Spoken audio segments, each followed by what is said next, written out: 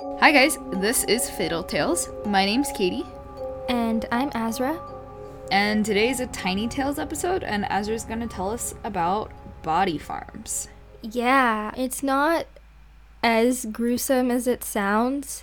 It's kind of more sciencey and more about forensics and solving crimes, which is kind of cool. I knew nothing before I started researching this case, and I found it really fascinating, so I really hope you guys like it. So yeah, I guess we'll get started. So, body farms are also commonly called outdoor forensic anthropology research labs. That's kind of what forensic scientists prefer them to be called, but everybody just calls them body farms because they're like, nah, fuck it, body farm sounds more morbid and it's just cooler to call them body farms, you know? Also, what are they doing? They're farming bodies, so. Well, yes, but they're also researching, so. Yeah. Body farm. Okay. What? You're just cute. Okay, go ahead. So, body farms are where scientists study the process of human decomposition using donated bodies. So, it's not like they're just like fucking grave robbing and stealing these fucking bodies. So, depending on where you live, you can choose to have your body donated to a body farm, which I think is really cool. So, body farms study how different variables, such as temperature or location, may affect the rate of decomposition. And so they help forensic anthropologists to tell time since death in various situations. So, like, let's say you were murdered and your body was left in like a frozen tundra or something like that. Like, how would they be able to tell how many days ago you were murdered? Body farms help because they study rate of decomposition. They help forensic anthropologists know like how long it takes for a body to decompose in like crazy wild scenarios. Like, they can tell you how long it would take to decompose, like if you were in cement or if you were in the trunk of a car or like different things like that. Or at least they test those things. Like, they look at them in the cement, they pull them out, do all the things so that they can determine that. Yeah. Mm-hmm. So the very first body farm was opened at the University of Tennessee in Knoxville in 1981 by Bill Bass, who was a forensic anthropologist. And he opened this body farm because he really wanted to understand decomposition, because at the time scientists didn't really know much about decomposition and what happened to the human body during decomposition. And he also wanted to understand like how maggots and other insects factored into decomposition. So that's why he opened the very first body farm. But before body farms were created, police and forensic scientists had to rely on the carcasses of pigs to do their research and to base their knowledge of decomp and other things off of. And they used pigs because it's estimated that pigs had like the closest things to humans. I guess that makes sense, but I feel like a pig is still pretty different from a person. Oh yeah, wildly different. So like they were basing everything that they could off of the knowledge of pigs, but like it was basically just a guessing game, you know? Right. So like having body farms open was a huge step for forensic anthropology. It was massive. Right, because I mean, you can assume what you want from pigs, but it's still not exactly the same, and people are going to be obviously a better test subject. But then, like, you can't just use anybody's body because people tend to not like that kind of thing. Right, yeah. But apparently, like, it's pretty, like, there are tons of people who are willing to volunteer to have their body in a body farm. Like, there are tons of willing participants. I mean, I think it makes sense that people would, like, willingly do it. I just think that, like, even if I'm comfortable with that, maybe my family wouldn't be, right? Like, that kind of a scenario where it's, like, your family sometimes has more of a say over things unless you have it in writing, like, oh, I want my body to be donated to this specific thing. Right. So I think that that's how it is. A lot of the time, like, these people will say, I want my body to be donated before they pass away. Also, they do have things set up for family members. So this specific University in Tennessee has a program set up where family members can come and even visit the body of their loved one, and apparently 4 to 5 families a year will come and visit the person in their life who has passed away, and the scientists will tell them all the things that their body has contributed to science, which is kind of cool. See, I feel like if I did that, I would also want a headstone or something, just so my family has some kind of a place to go. Because I feel like I don't want them to... I mean, I guess I don't know what kind of conditions they're in, or if you even see the body, or, what it is really like. But I feel like that'd be kind of weird to go see. I don't want to see... They don't let you go see them until your body has been completely skeletalized, so... You're basically just seeing a fucking skeleton. Still gross. Yeah. But yeah, it's huge that these body farms existed, because it really helped police solve more crimes, because instead of just having very, very rough estimates of how long ago a person was murdered or anything like that, they had way more accurate numbers at this point because of the body farms and because of the research that was being done at the body farms. Right. So this specific university, the University of Tennessee in Knoxville's body farm, has the world's largest documented collection of contemporary American skeletons in the world. Okay. Which is insane. Just a fun fact I thought I'd throw out there. Cool. I'm just going to go through different body farms around the world and talk about what they do and different things that they study now. So the Forensic Osteology Research Station, or body farm at Western Carolina University, is interested in taphonomy. They want to understand how the surrounding environment affects decomposition. Okay. So, for example, they found out that black plastic causes a body to decompose faster than clear plastic. Weird. Right? Isn't that fucking weird, but also really interesting? Sorry, my brain's just turning on that. Why? Yeah, I don't know why, but it is. Weird. All right.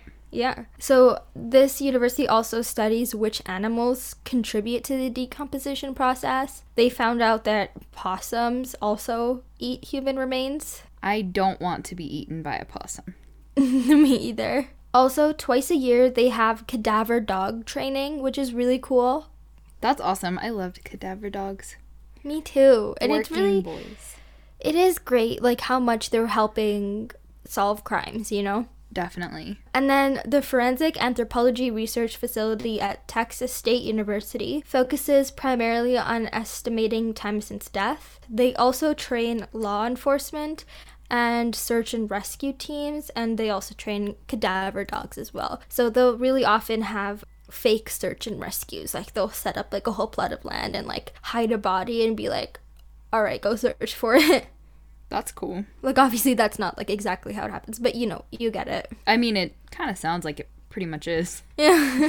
Okay, doggos, go find the person. Yeah, but not just with dogs, but with people okay. Also. They'll have law enforcement and search and rescue teams. They train them on how to better find bodies in the wilderness and things. Okay. Oh, signs to look out for, what plants might grow because of things. Or... Right. Okay. Right. Or what animals might be nearby, exactly. Cool.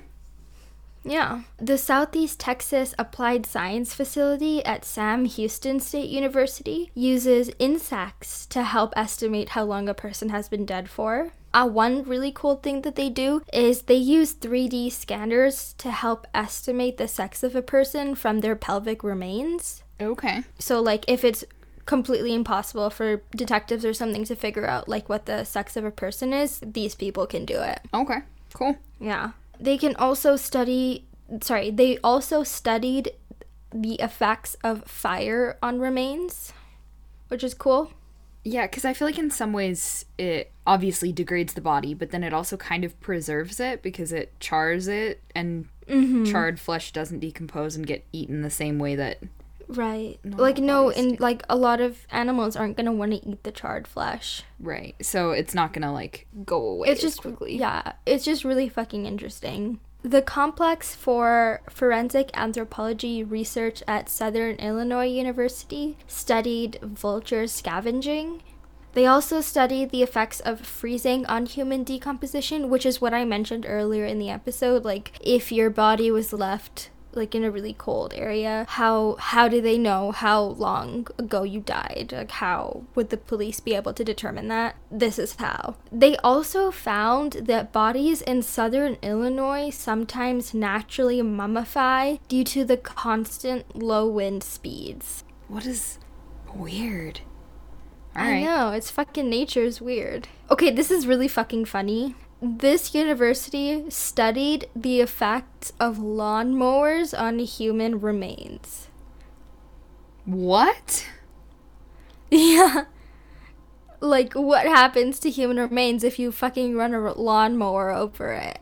Do you want to know why they do this? That sounds like case specific, like somebody did that. Okay, yeah. So it started after someone who was lawn mowing the body farm accidentally ran over two of the bodies, and they were like, "Oh, cool. Let's turn this into a fucking study." Yike. I know. Isn't that wild? Okay. I mean, Yeah. make the best out of a bad situation, I guess. Yeah. They also studied what happens to bodies in concrete. As we know, concrete preserves your body slightly because you're just kind of like encased in there. Right. The Forensic Investigation Research Station at Colorado Mesa University found that there are two significant things that affect how fast a body will become skeletonized. The medical conditions of the person that they had before they died, so like how sick they were before they passed away, and the microenvironments surrounding them. Okay, so like you were saying, wind speed, or if they were in shade versus sun, or in a hot car, or whatever. Or wrapped in black plastic. Yeah. Yikes. Yeah. Okay. So those were all in the United States, as you might have seen. But Australia opened the first body farm outside of the United States in 2016 Good for Australia. at the University of Technology in Sydney. This was really important as they would now not need to rely on information based on the American climate for forensics. Right.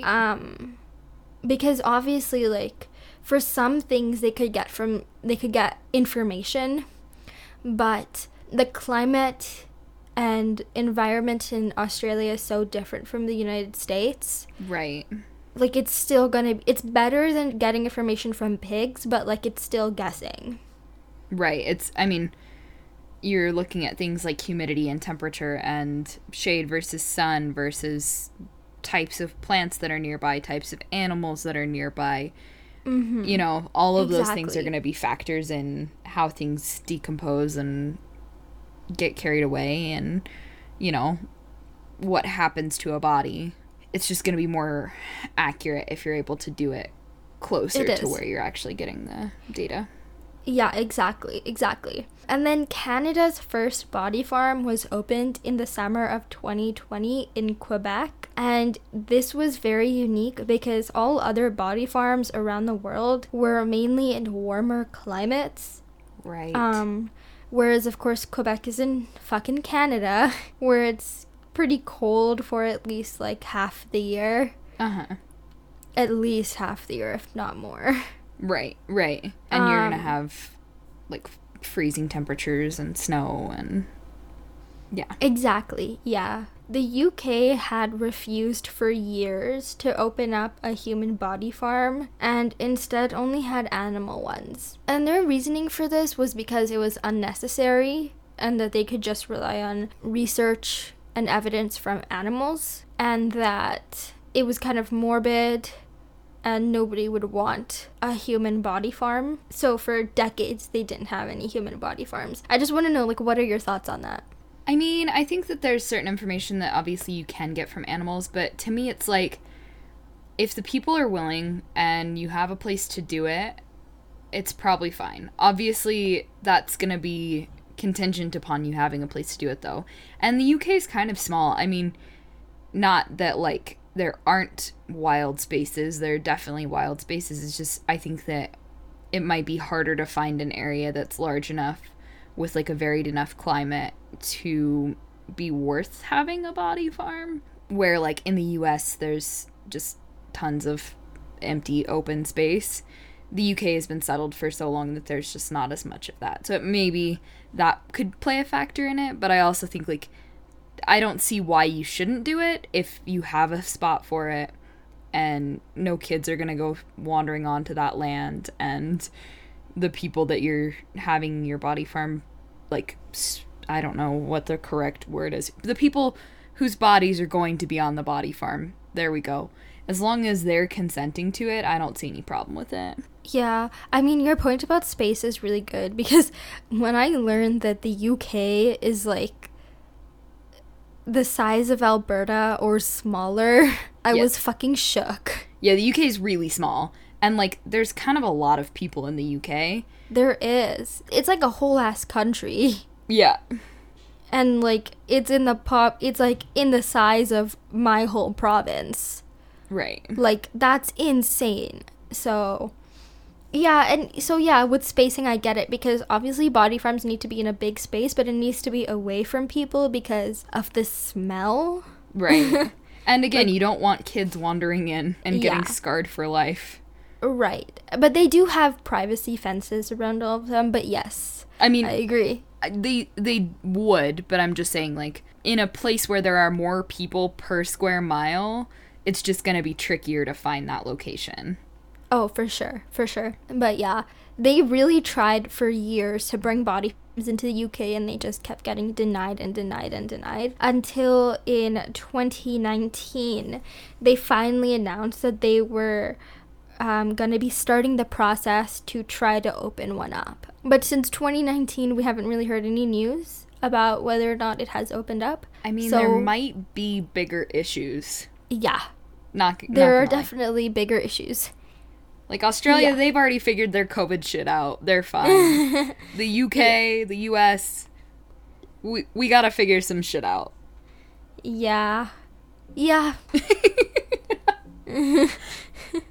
So the process of what happens when your body is taken to a body farm is that researchers will take measurements and photos of the body, and then they will take hair and blood samples, and then obviously they'll give you like a body tag so that they know which body is yours. I mean, that's probably good. Yeah, and then they will take your body and it will be placed in a specific location based on what is being researched. So like, if they're researching you in concrete, they'll put your body in fucking concrete. If they want to research you in a frozen tundra, they'll put you there, you know? Right. Like in a very specific environment, that's where your body will be placed for however long they want to research it. Right. But yeah, that's all the information that I have on body farms. All the interesting information, at least. That's cool, though. I mean, I feel like I can understand why some people may not be comfortable with them, too. Like, it sounds really weird to just, like, let whatever happens to people happen to people. Pretty much since humans have been human, we have been having funerals and having specific rites and rituals surrounding death. So, from, like, a religious perspective, but even not necessarily, like, a religious, like, any one religion, there's just a stigma around this is the proper way to deal with someone once they die. And body farms kind of fly in the face of that. Right. I guess if you're somebody who's an atheist or agnostic and doesn't really care much for any of anything spiritual or ritualistic like that, you'd be fine with having your body in a body farm, you know? Right. But I wouldn't even necessarily say that you have to be atheist. I'm sure that there are plenty of religious people that are in the body farms.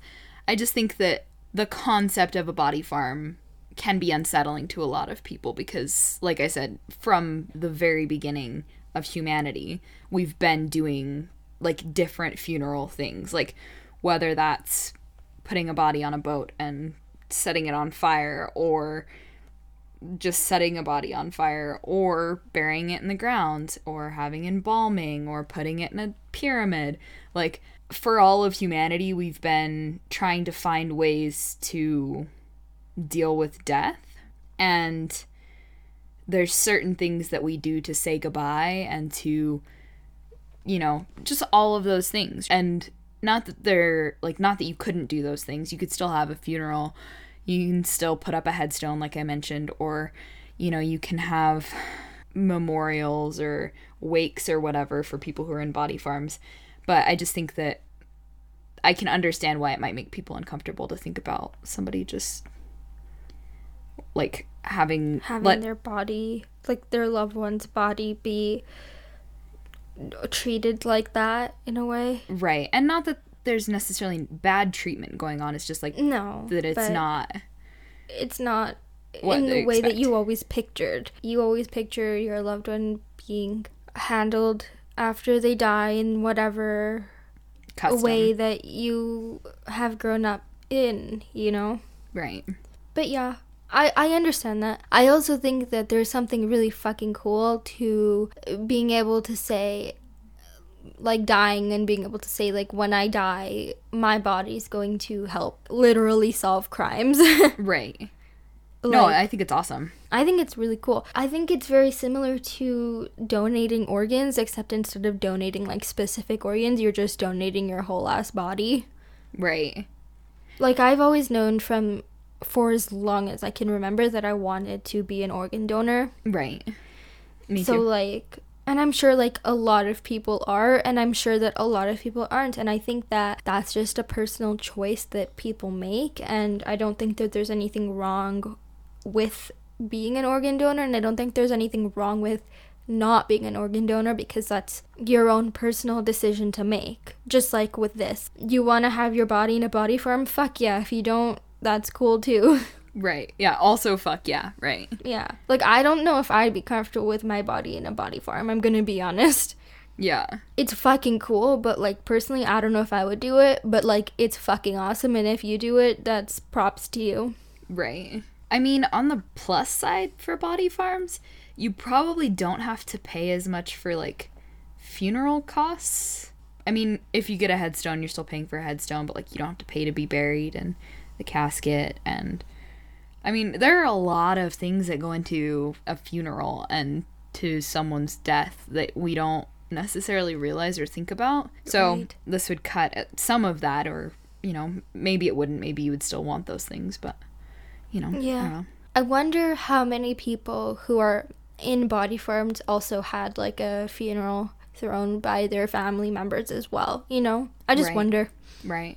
I mean, I'm sure a lot. I'm sure I would say most probably had some form of a funeral. And even if it's something, I don't know, even if it's not, like, what we think of when we think of a funeral, some people have wakes. I mean, yeah.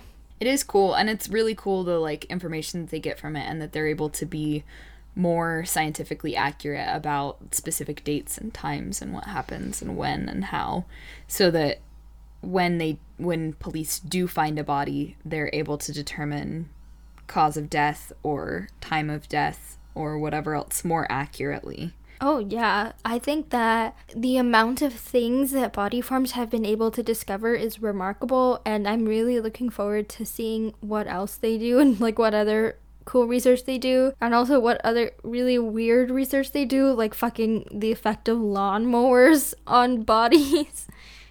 Right. Well, and I mean, I'm sure that there's different, like, there's things that you could not learn otherwise about, like, the effects of different drugs or different foods or different whatever on decomposition rates or on things like that, or, like, what kind of bugs you attract, you know?